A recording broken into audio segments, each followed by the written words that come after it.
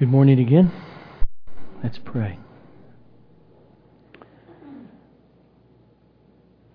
Father, I am a desperate man for the carrying, the filling of your Holy Spirit that would cause me to speak truth, to represent the Scripture faithfully. And thus, would you instruct us all in what I have to say this morning? Would you work by your Spirit the truth of Holy Scripture into our hearts and not only our minds, to the glory of Jesus. Amen. Over the last few weeks, I've spent most of the time showing that Pentecostal theology and the charismatic theology in a couple of different areas, why it's biblically inaccurate. This morning is week 7 in the series, The Person and the Work of the Holy Spirit. And what I want to do today is to draw lessons. First, from the book of Acts of the Apostles. And then as we close, to draw lessons from this phenomenon that has hit the earth over the last 100 years of the charismatic and Pentecostal movements. So first, let's turn to chapter 1 of the book of Acts. And as we look at verses 4 and 5 for a moment, just picture this. These people have been taught and been being taught at this point by the resurrected Jesus for 5 weeks. They know the truth of the gospel, the life, now the sacrificial death on the cross, and the resurrection of Jesus. He's standing in front of them. They have been commissioned to preach by Jesus. Got all that? And yet, Jesus says to them that there's something that is vital for them to have that they do not yet have. Start with verse 4, chapter 1 of Acts. And while staying with them, he ordered them not to depart from Jerusalem, but to wait for the promise of the Father, which he said, "You heard from me, for John baptized with water, but you will be baptized with the Holy Spirit not many days from now." Wasn't it enough to have walked with Jesus for 3 years?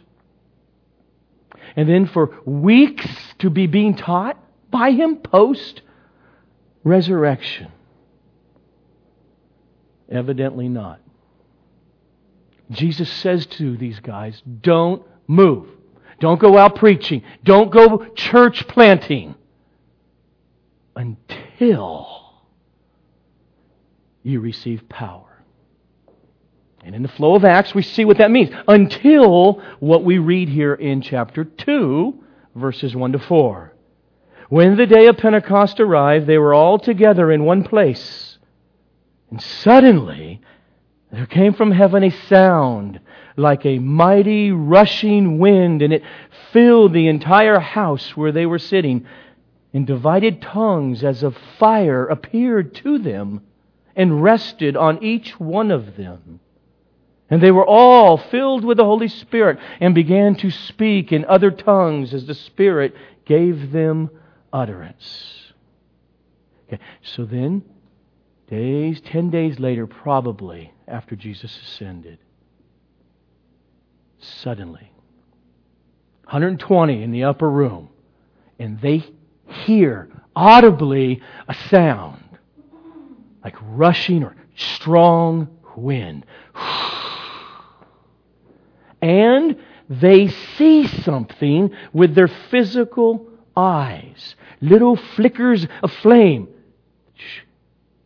And each flame resting on each one of the 120. And the text says the effect was that they were all filled with the Holy Spirit.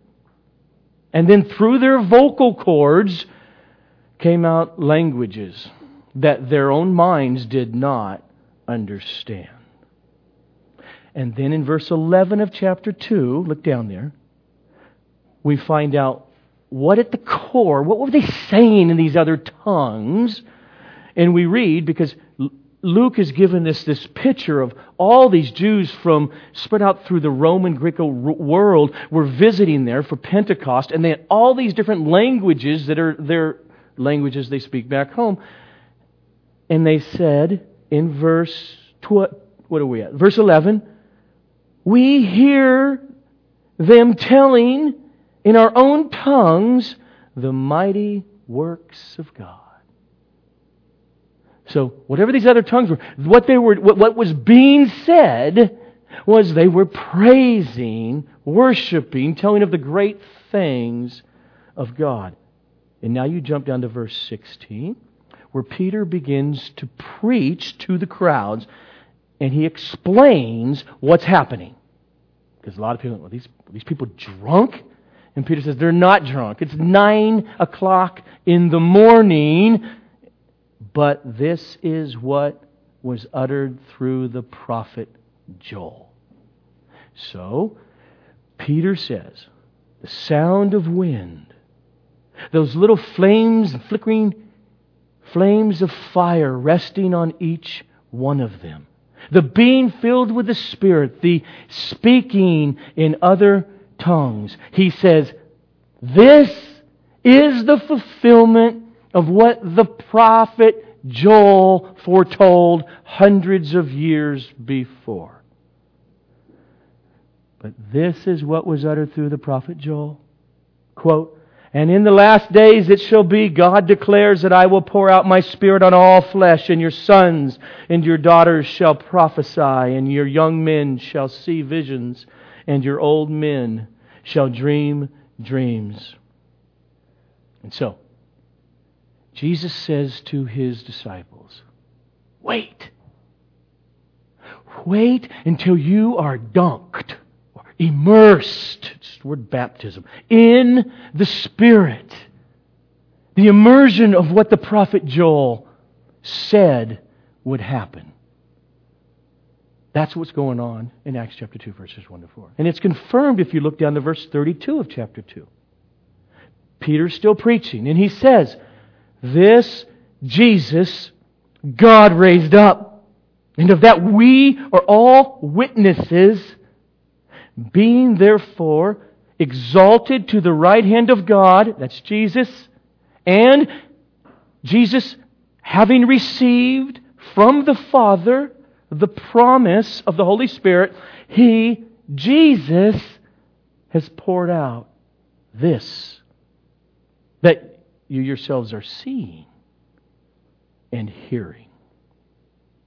Okay, now, what exactly is this outpouring of the Holy Spirit? I mean, is the outpouring of the Holy Spirit the wind that blew? Is the outpouring of the Holy Spirit the little visible flames of fire? Is the outpouring of the Spirit speaking in tongues? Is the outpouring of the Holy Spirit new birth, regeneration? I don't think so. I think it's, although all these things are closely tied, especially new birth with it, but I think it's something beyond new birth. And to try to show that, first turn to the end of Luke, the end of the Gospel of Luke, the first clue of what is this outpouring of the Holy Spirit. After His resurrection, Jesus says in Luke chapter 24, verse 49, you are witnesses of these things.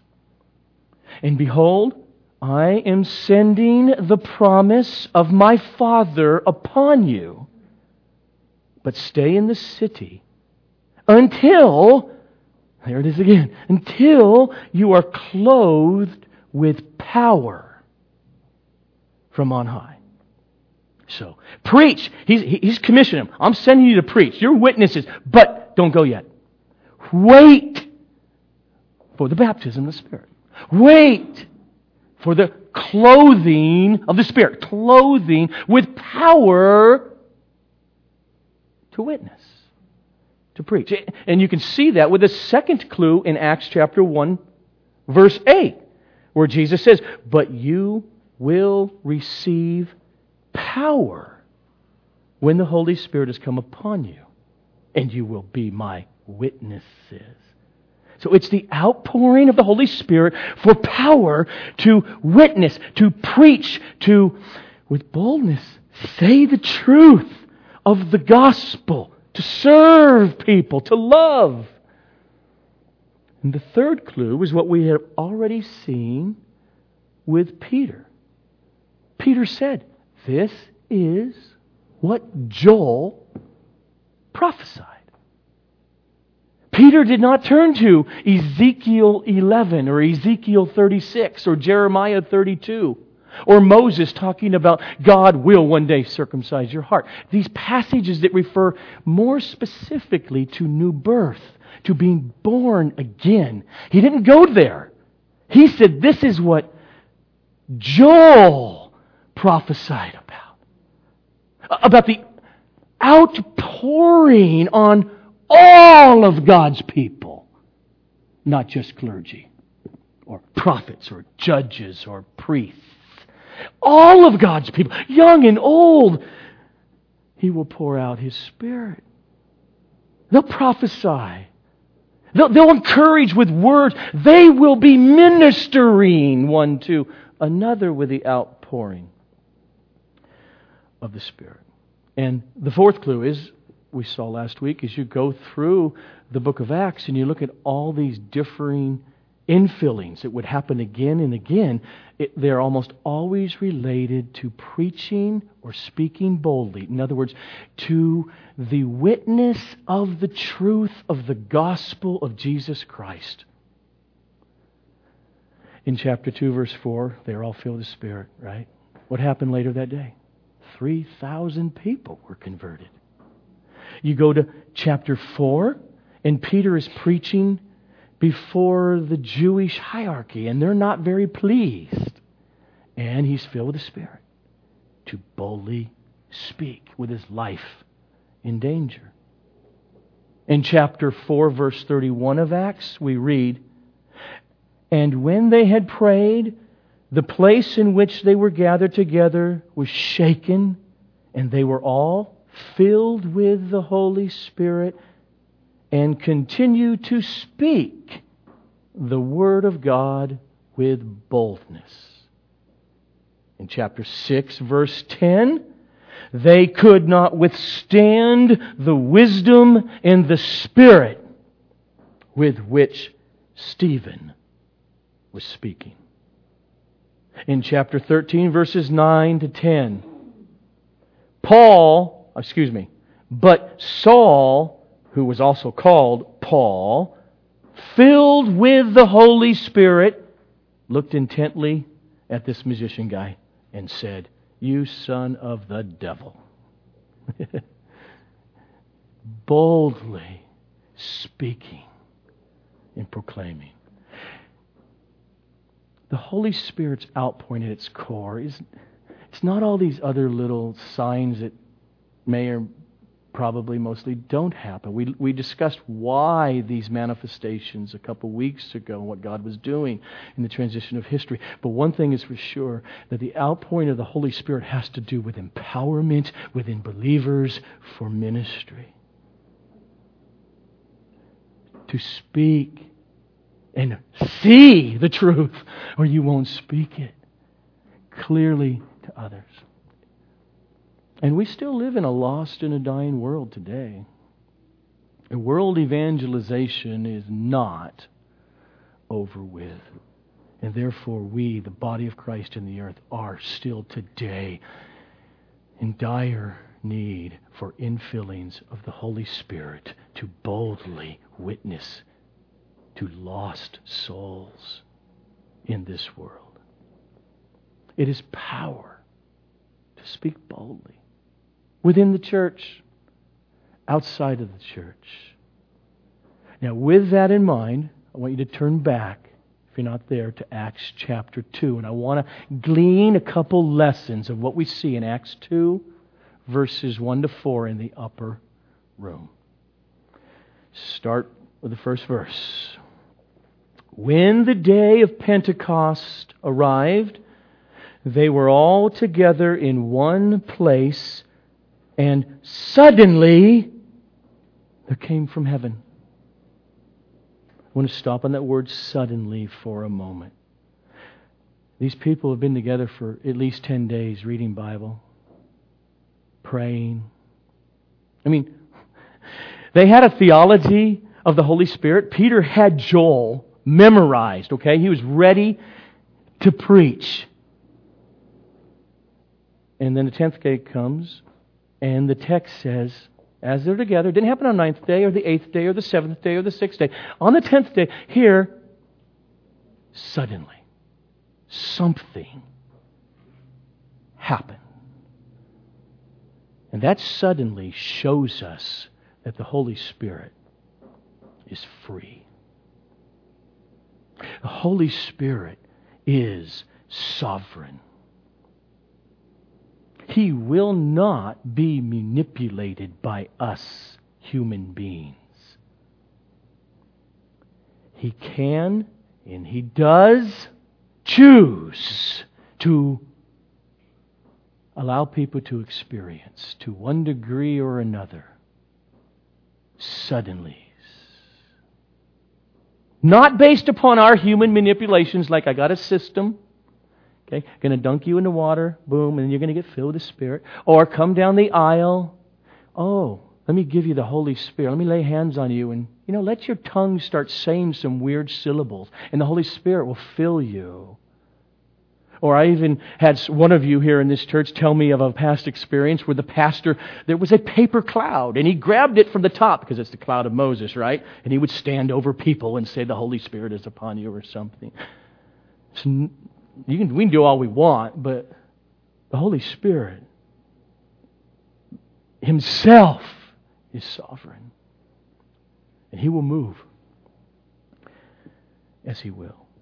See, because of those kinds of things, with this Holy Spirit language and the Pentecostal and charismatic culture, this is why there has been this term that has developed over the last 100 years, culturally, called revival meetings. You can see it out in front of churches. Revival meeting coming Sunday to Thursday, 7 p.m. What does it mean?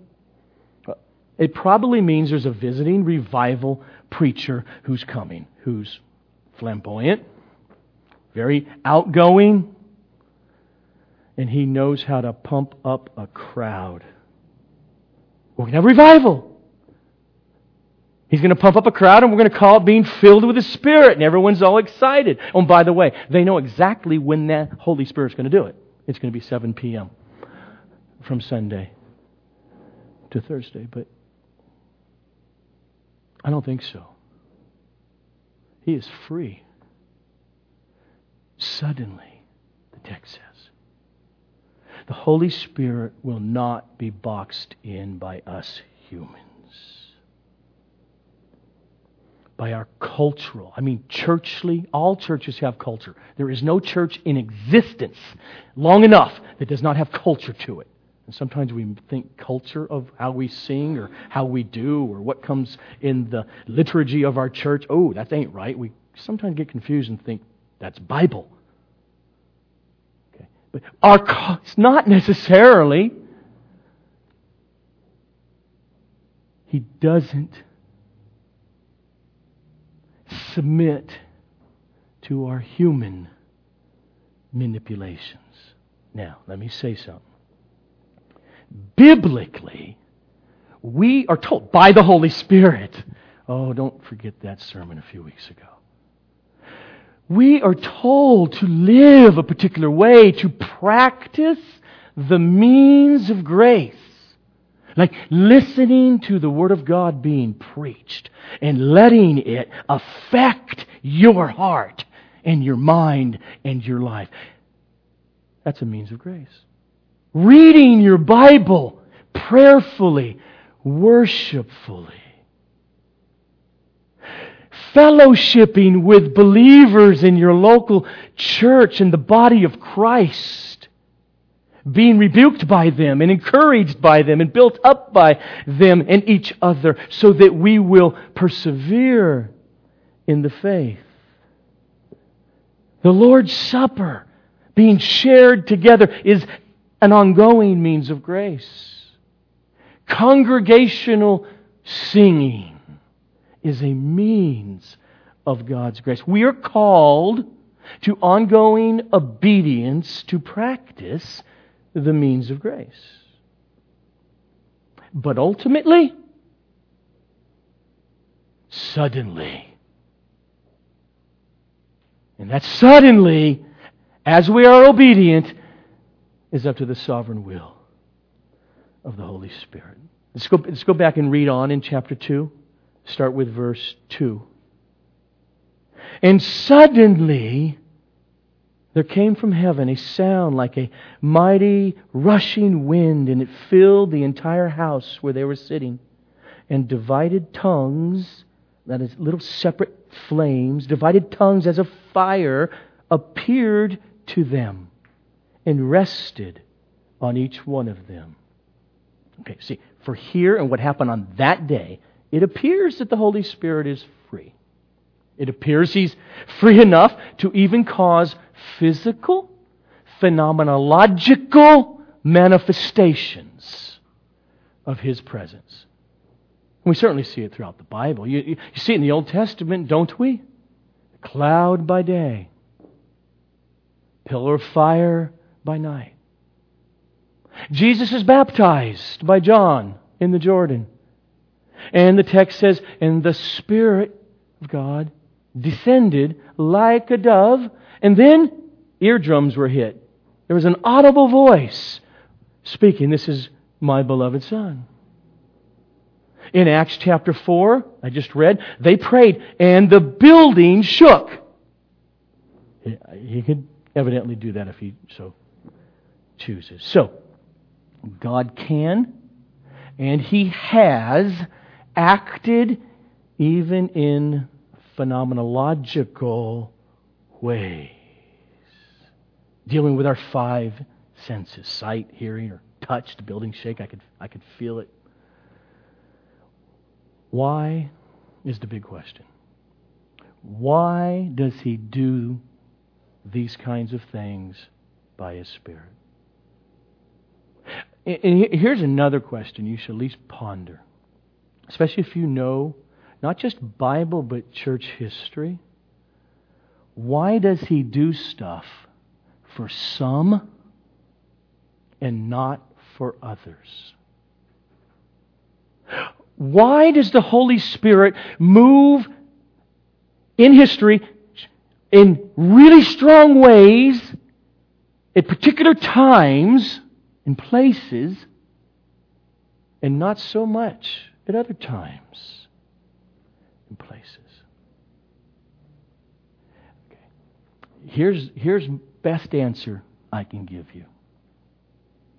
His reasons are left to the eternal counsel of God. They're His hidden purposes. Which means, okay, I quit. I can't figure that out. Okay. It's none of my business anyway. Those are God's hidden purposes. And we know He is sovereign, and He can move, and He can cause people to be filled with the Holy Spirit suddenly. That's what the text says there in Acts 2:4. Now watch what's going on in that upper room. These people have a theology of salvation. They got the gospel. They have, and we certainly know Peter does, but I'm assuming many of the 120 have this theology of the Holy Spirit. Peter knows Joel down pat. The text says, and they were suddenly filled. Not with a doctrine of the Holy Spirit. They were suddenly filled, not with thoughts about what God's doing in the earth. In the text, these 120 persons were filled with the experience of the Holy Spirit of God. And they worshipped Him, proclaimed His greatness in a way and to an extent that they did not 10 minutes before. Is that faithful to the text? Okay. Now, we as a church here at Sovereign Grace are very conscious about, and we're very passionate about this. Look at the text of the Bible. All through it. The only ultimate authority of truth and practice is no minister or pastor in the world. It is ultimately the Scripture, to which gives ministers and pastors a particular type of authority underneath the Scripture, because it's in the Scripture. But this is the ultimate authority. And so we look at the text, read it in its own context. Don't read stuff into the text. Work hard at coming to the intended meaning in particular portions of the Bible. And so it is the text of Scripture that leads me to the conclusion that we're meant to obey the text that we spent our time in last week, Ephesians 5, verse 18. Being filled with the Holy Spirit. Or the way Paul said, seek to experience peace and joy in believing. The way he says it in Romans. What a danger there is for the intellectual type Christian, which I hope all Christians would grow in their intellect. But what a danger there is to obtain lots of theology and biblical knowledge and to think, okay, I got that. I can argue any other Christian under the carpet with Bible and theology and logic, but not think you're in desperate need every day to be filled with the presence of God's Holy Spirit to help you bear the fruit of loving people. As local churches in the world today in 2012, we are called to yearn for more sovereign suddenlies in our midst. We can't manipulate it, but we can, and we're called to pray for it. We're called to be thirsty as the deer pants for the water brook. And I think history bears out that there are differing measures of the Holy Spirit's suddenlies. Okay, how do I make this transition? I want to kind of flash back. I mean, the Holy Spirit suddenly saved me or caused me to be regenerated, and Christ's cross was applied to my life. I didn't know what happened. It took me a while to figure out what happened. Okay, and I ended up within a church that it was coming out of or had its roots in Pentecostalism, Charismatic movement. And so they would teach me a whole lot about the Azusa Street revival and the Holy Spirit's outpouring. The latter day rain is fallen. Okay, in the back of my mind as a young Christian, there was this thought that was just there. I didn't know what to do with it. I was young. I don't know much. I'm just trying to learn. And it was this. What was the Holy Spirit doing for 1,800 years before 1906? It always bugged me. Was He working in the earth? Okay, I'm in a different place. I think I've come to some answers over the years. But let me just give you a little analogy. I'm sorry if you're not so culturally up on American Idol. Okay. See, when we talk about the Holy Spirit, talk about Azusa Street revival, what we've been talking about for 2 weeks, charismatic movement, Pentecostalism. Okay, there's a way in which emphasis are made in different circles of church and at different times during church history, and here's the big emphasis of the Holy Spirit and the presence of the Spirit. He's moving, and okay, well, just because people say stuff doesn't mean it's so. For instance, if you know American Idol, it is amazing how many human beings are out there that actually believe they can sing. And they're not joking. They actually think they could sing. I can sing. I'm great. I'm great. And they give them this because they want those interviews. They want to draw people like us to watch it. And I can't believe there's a human being like that.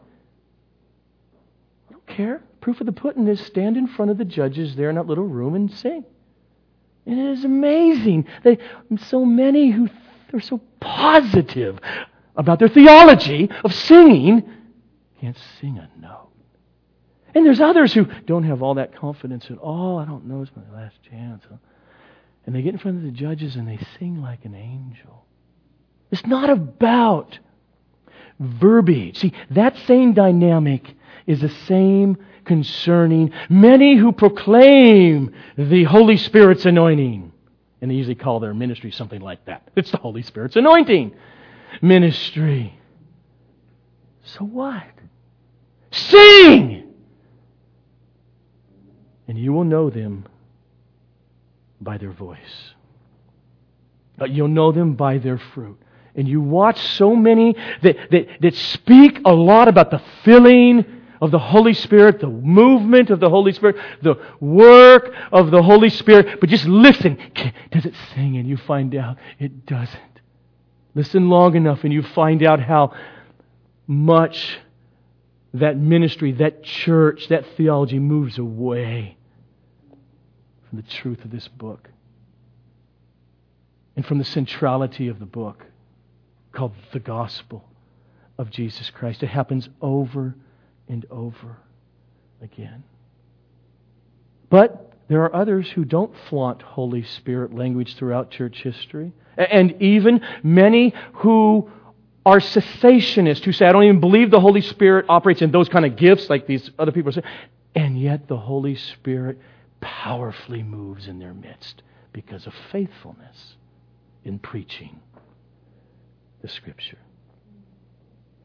You see, I think St. Augustine, late 300s, early 400s, I think St. Augustine was baptized in the Holy Spirit. I think St. Augustine experienced fillings of the Holy Spirit. Evidenced by his pastoral ministry in Hippo. Evidenced by his standing against the heresy of Pelagianism. I think Martin Luther in the 1500s, when he's called to a legal court in front of the religious and secular authorities of his day, with his life at stake, told to recant these books on the table that he has written. And it wasn't easy for him. He wanted one more day, and he fought that whole night through. I'm convinced Martin Luther was filled with the Spirit. That when he got up that next day, he said, unless Scripture or conscience convicts me that what I have written in these books is wrong, I cannot recant. Here I stand. You heard the names Jonathan Edwards, George Whitefield, one of the greatest evangelistic preachers of all time, John Wesley. Back in the 1700s, these three, lots of other leaders, but these three became the main renowned leaders of an extraordinary suddenly of the Holy Spirit. We call it in American church history, or American history in general. You can't study any faithful American history without hearing the term, the first great awakening here on the eastern seaboard of New England. Where unprecedentedly the Holy Spirit just fell for a period of about 2 years in the early 1740s. And all kinds of church members were becoming Christians. And non-church members were becoming Christians. Edwards is preaching the same truths. And God is just falling. Okay. That's the point. Edwards has been a pastor for 20 years. He's been preaching every Sunday for 20 years. And then, suddenly, for 2 years, there was a mind-boggling, Holy Spirit, non-human, manipulated salvation of thousands upon thousands upon thousands of people. People who sat in church all their life would sit another Sunday and somehow hear everything differently. And it might cause some of them to be so emotional over it that there were physical manifestations. That's not unusual, isn't it? Isn't that how it works? I mean, I had someone mocking me yesterday because I get emotional over a Notre Dame football game. Well, what does that mean? I couldn't control it. I could actually say, you want to pay me $1,000? I promise you I will sit and say nothing for $1,000. But I don't want to. It's not as enjoyable. Okay, so there's nothing really physically hitting me, nothing making me where I can't resist it, but there's something about really having a heart desiring particular things to happen in a stupid football game that could cause you to scream. Okay, that's a fun one. But just think about what happens here in physical manifestations with people. You're a mother. It's 1943. You see two uniformed army officers walk up the step. Before they knock, she may fall to the ground. Why? No one hit her? Because our body is connected to our affections, our emotions, our passions, our desires, our fears, our joys, and our hopes. And yes, we could control them. We can have cultures that cause us to control them. And we ought to an extent. It's called being nice to other people. Okay. And you can fake all of that, like my sister did in mocking me yesterday. But because she faked it, it didn't mean mine wasn't real. I don't know where all that just came from, other than this is what was happening in the 1740s. You see, well, let me quote Jonathan Edwards. And Edwards, in many people's mind, and certainly in mine, is probably the greatest theologian America has ever produced, and probably one of the greatest philosophers America has ever produced. He writes, quote, "From the fall of man to our day, the work of redemption in its effects has mainly been carried on by extraordinary communications of the Holy Spirit of God. Though there is a constant influence of God's Spirit, always in some degree attending His ordinances, or just everyday life, practicing the means of grace, okay? Attending His ordinances, yes, yet the way in which the greatest things have been done toward carrying on this work always have been by remarkable outpourings at special times." End quote. Like he was going through in the early 1740s. When the First Great Awakening, it lasted, and it just kind of like, it's like the Holy Spirit lifted in the way that He was doing things. When the dust settled, there were many clergy who questioned whether that was a true revival of God or of the Holy Spirit or not. Sides were taken. And both sides, in my opinion, were wrong for differing reasons.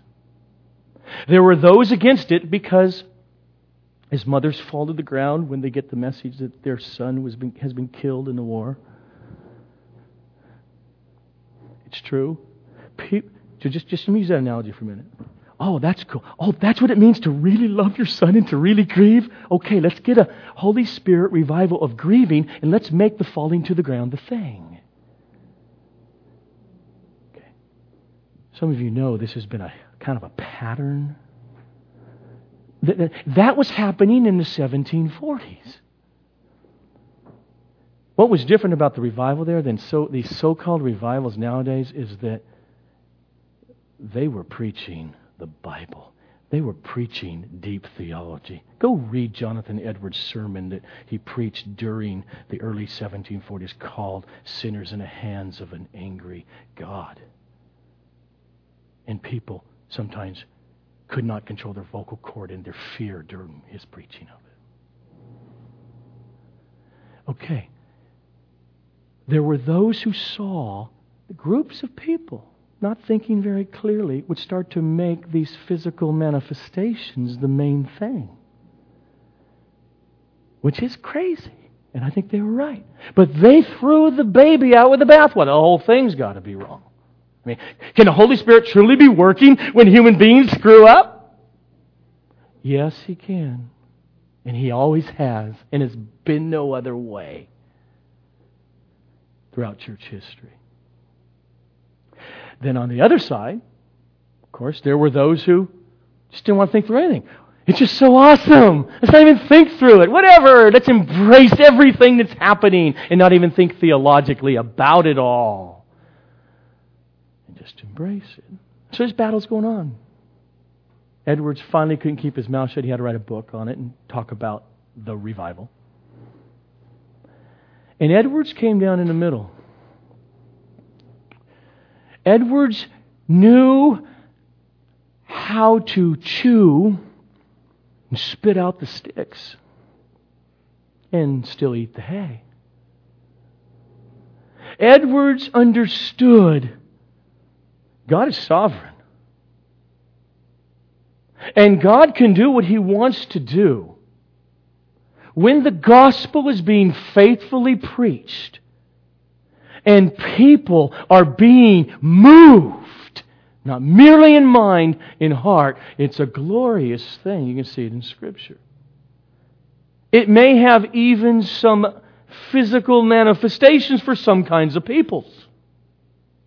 And he also knew the danger people can start to kind of copy those physical manifestations and say it's the Holy Spirit, and it's no more the Holy Spirit than a hole in the wall.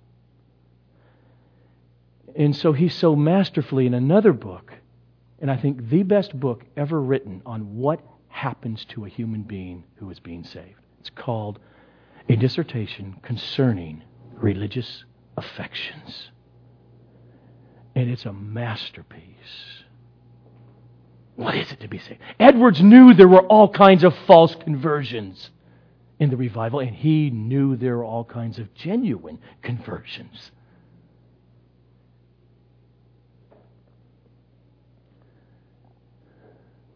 Having said that now, for the next final 20 minutes, 15 minutes or so, what I want to do,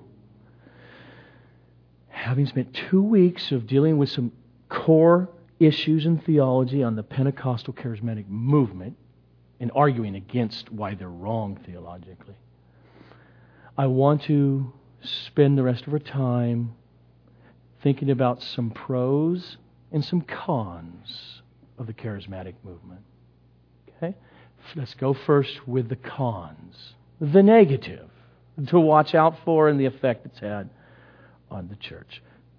The first is this: the teaching that the baptism in the Holy Spirit, or a lot of times they're kind of put together in these circles, the filling of the Holy Spirit always comes with the necessary evidence of speaking in other tongues.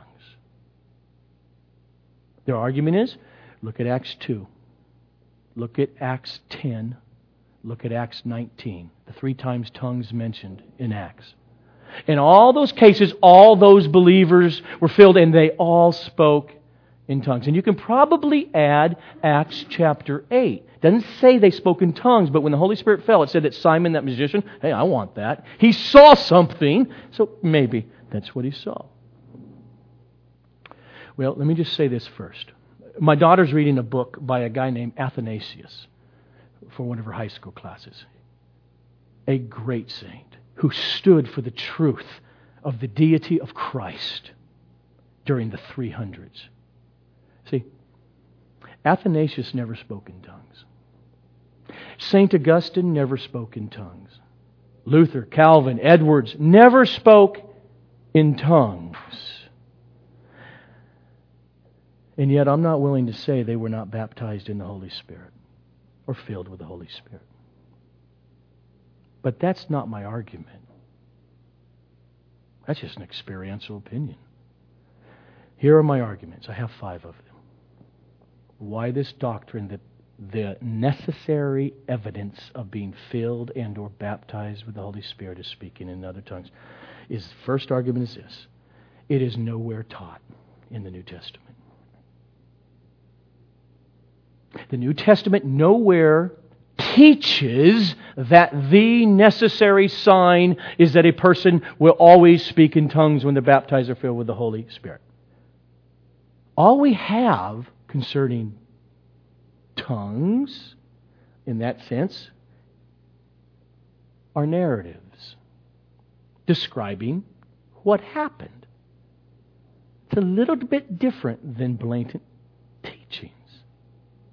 For instance, the Apostle Paul clearly teaches us the doctrine of justification by faith alone. We are to hold to it. We are to embrace it. We are to pass it on. We are to say, this is the truth. This is what you are to believe.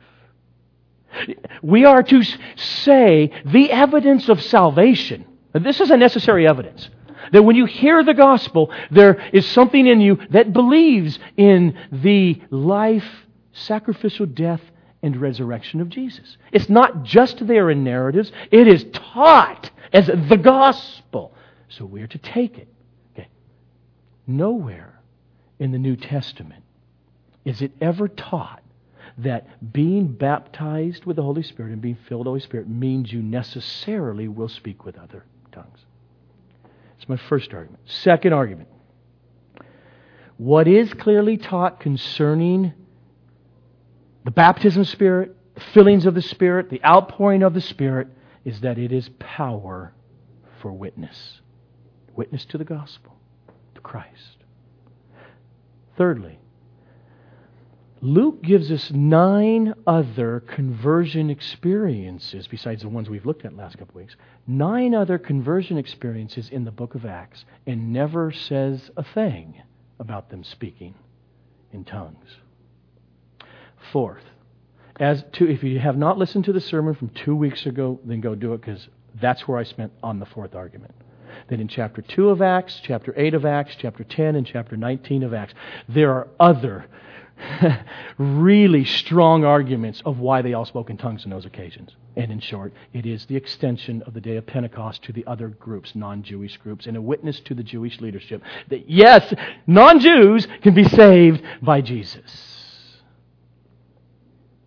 And my fifth argument is that the only other place where tongues is mentioned in the Bible is 1 Corinthians chapter 12 to 14. And in chapter 12, Paul says, and to some, not all, and to some were given the gift of tongues. Then, later in chapter 12, he says, do all speak in tongues? The implied answer is no. We all know that. Okay. In the context of why Paul said that now, he is correcting sinners who happen to be being saved. He's correcting the Corinthian church for their unloving, insensitive, and arrogant behavior that is going on. There are church members in Corinth who are feeling ostracized because they don't have this visible verbal gift of prophecy or speaking in tongues or something like that. And they're feeling belittled. Paul knows this. And so this is why he writes what he writes at the end of 1 Corinthians 12. I'll pick up with verse 16. And if the ear should say, because I am not an eye, I do not belong to the body, that would not make it any less a part of the body. If the whole body were an eye, where would the sense of hearing be? If the whole body were an ear, where would be the sense of smell? But as it is, God has arranged the members in the body, each one of them as He chose. The eye cannot say to the hand, I have no need of you. Nor again the head to the feet, I have no need of you. On the contrary, the parts of the body that seem to be weaker are necessary or indispensable. Now you are the body of Christ, and individually members of it. Are all apostles? Are all prophets? Are all teachers? Do all work miracles? Do all possess gifts of healings? Do all speak with tongues? Do all interpret? No. And so Paul's point is, stop belittling others with your arrogance and unloving behavior. All don't speak in tongues. Right here in the first century, they don't. Second con, or what I think to be a negative consequence of the Pentecostal charismatic type movement and teachings that come with it, is the constant tendency for many, not all, but I've been 31 years and this is just firsthand experience. The constant tendency to look for guidance, quote unquote, from the Holy Spirit over against where the Holy Spirit has clearly guided, called the Bible. Let me say it again. To look for guidance of the Holy Spirit over against the Scripture. They got we should experience God, the Holy Spirit. Because if you're a good exegete, it's all over the Scripture. They got that part right. Where many, by application, get it wrong is we should try to experience the Holy Spirit regardless of what the Bible says. And that's not how the Holy Spirit leads. The movements with the Holy Spirit emphasis, the negative is they have produced in a lot of people a false dichotomy between head and heart. This is just another reason why Edwards, in the book I told you, A Dissertation Concerning Religious Offense, is a masterpiece. And it is so biblical. And he leaves no stone unturned. The head, what you think, understanding what is actually written in the Bible, is never to be disassociated from your heart and vice versa.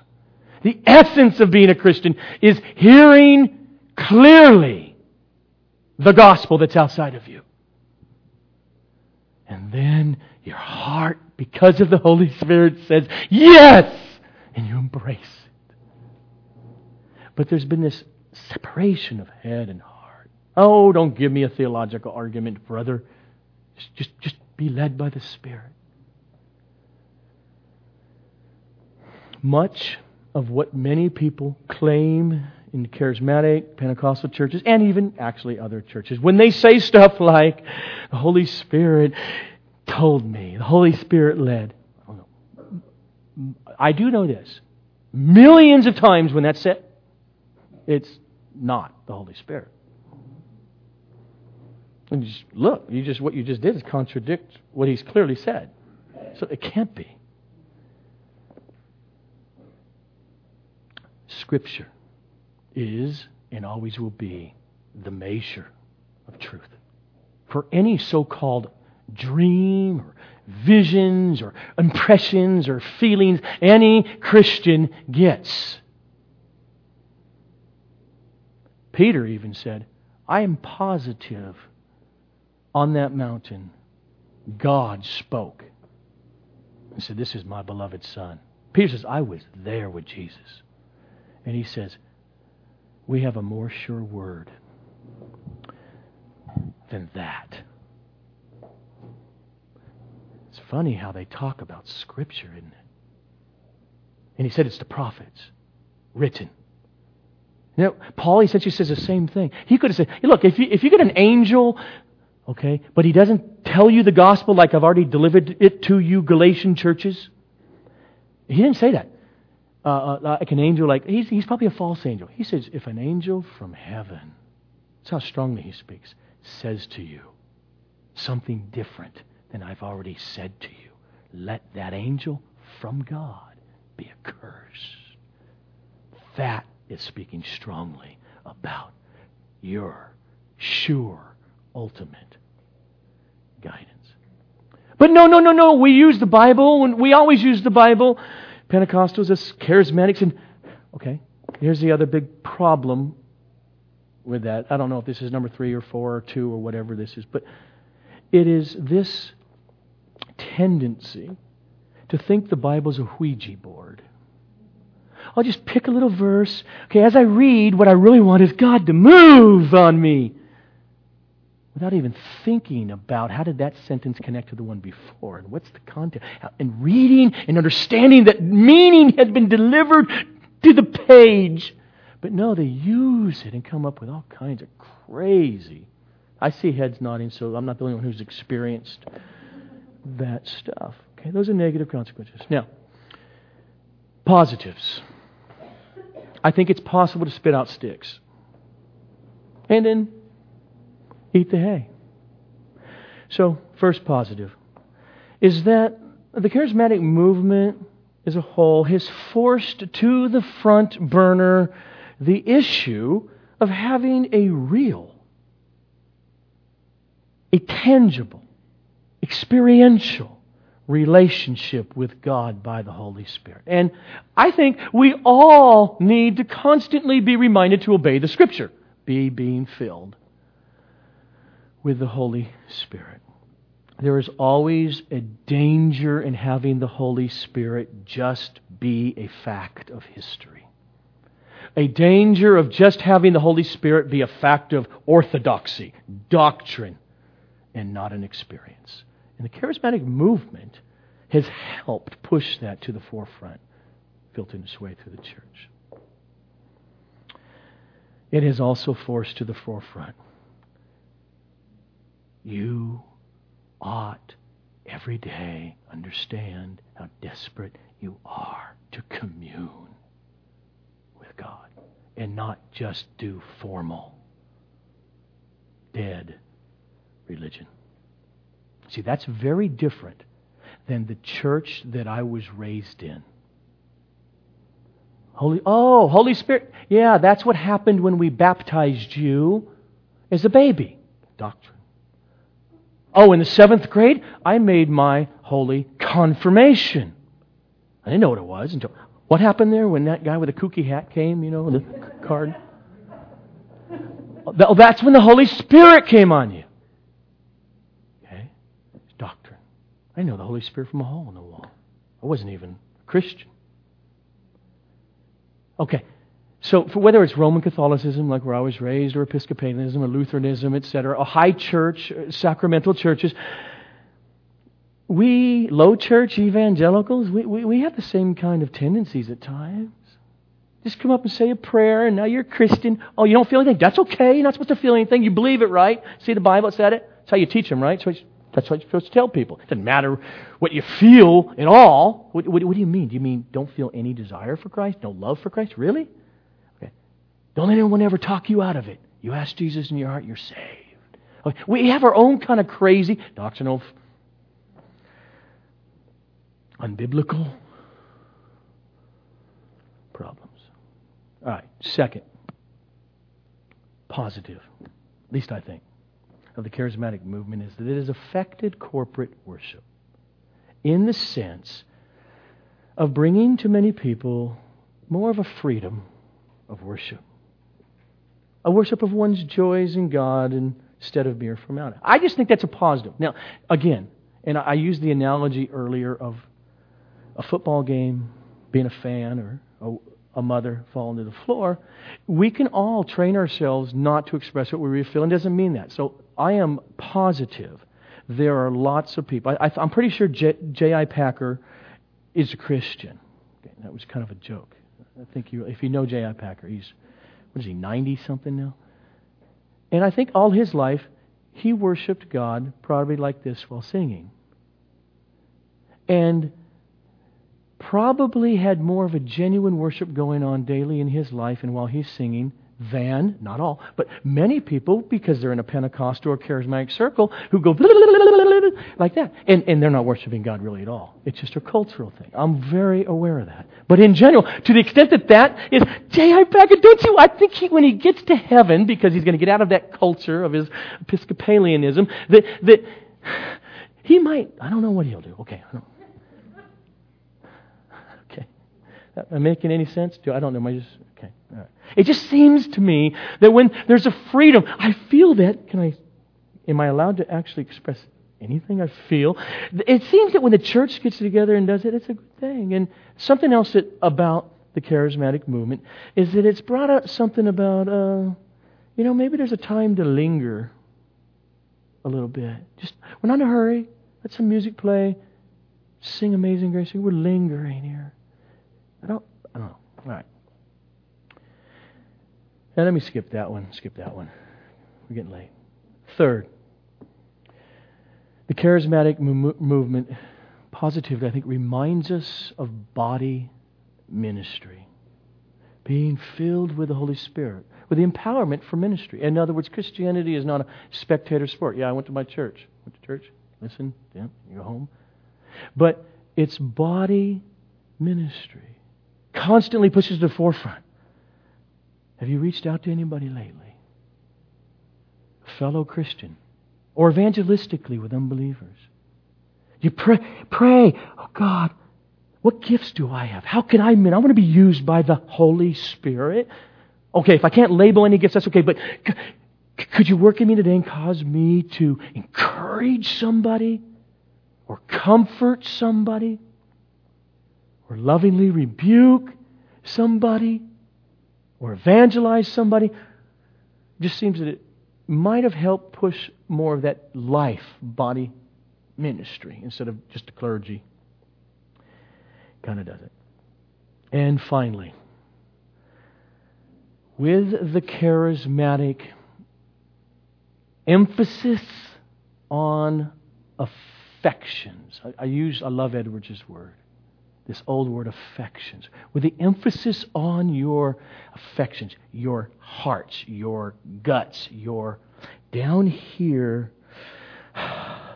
desires, feelings, with an emphasis on that, it is helped with a continual admonition that Christianity is not merely doctrine.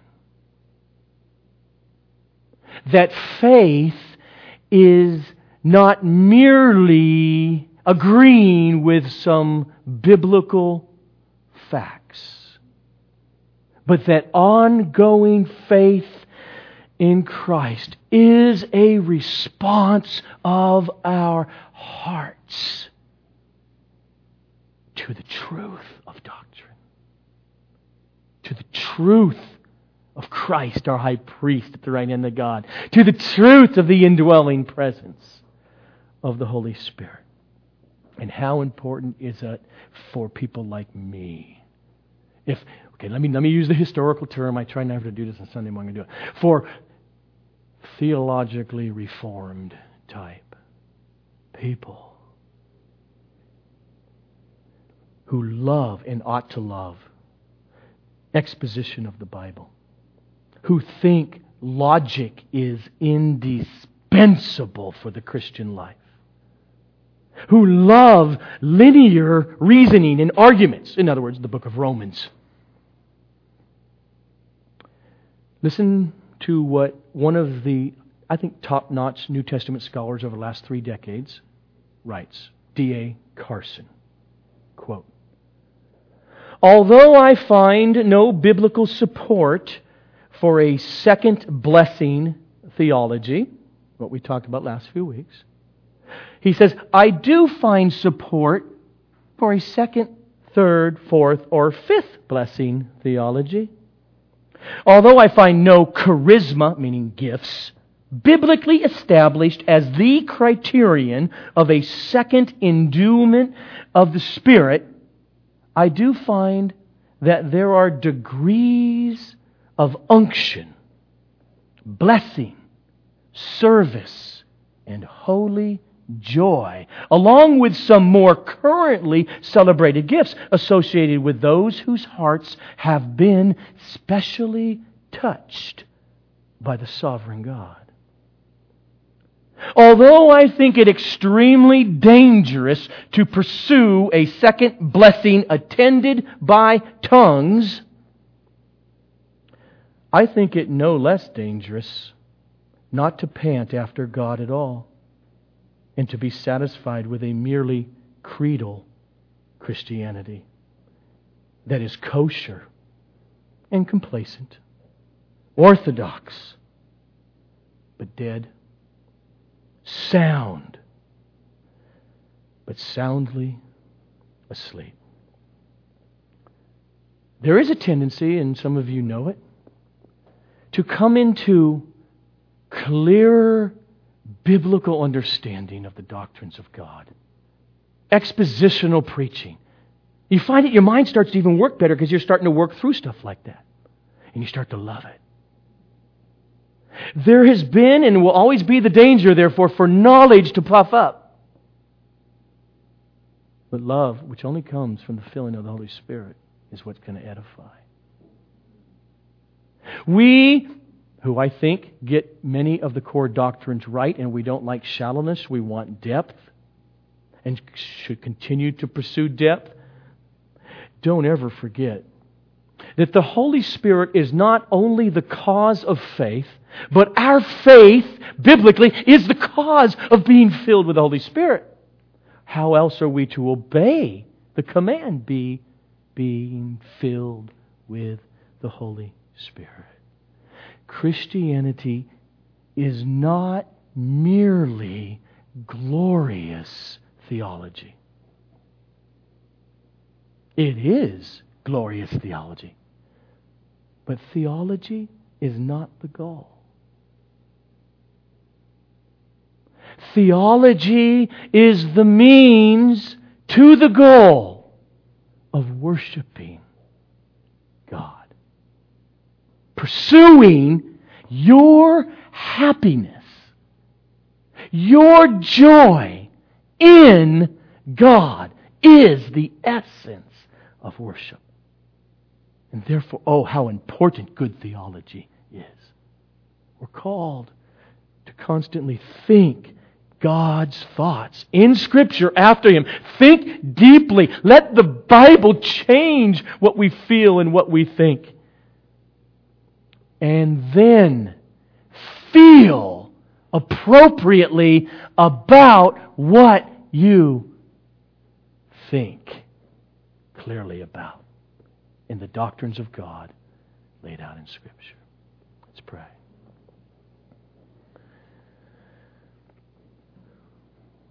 Again, Father, as you've done in my life over this last week on differing days and really sensing my desperateness to overcome my flesh and to be filled with your Spirit and to come to repentance again and again and softness of my heart and to commune with you. Would you continue to do this in our lives here as a community? As we practice the means of grace of praying, Bible reading, reading good, thick theology books, evangelizing, singing. Oh, we covet your suddenlies. And more than that, Lord, in this world today, would you open the eyes of so many churched people? Would you fall upon this land and open the eyes of unchurched people so that they will see and love and appreciate the glorious doctrines of grace? Oh, would you bring those suddenlies like you did so powerfully in the 1740s? We yearn for it, Lord. We yearn to see you glorified in the hearts of even many, many, many more in this world.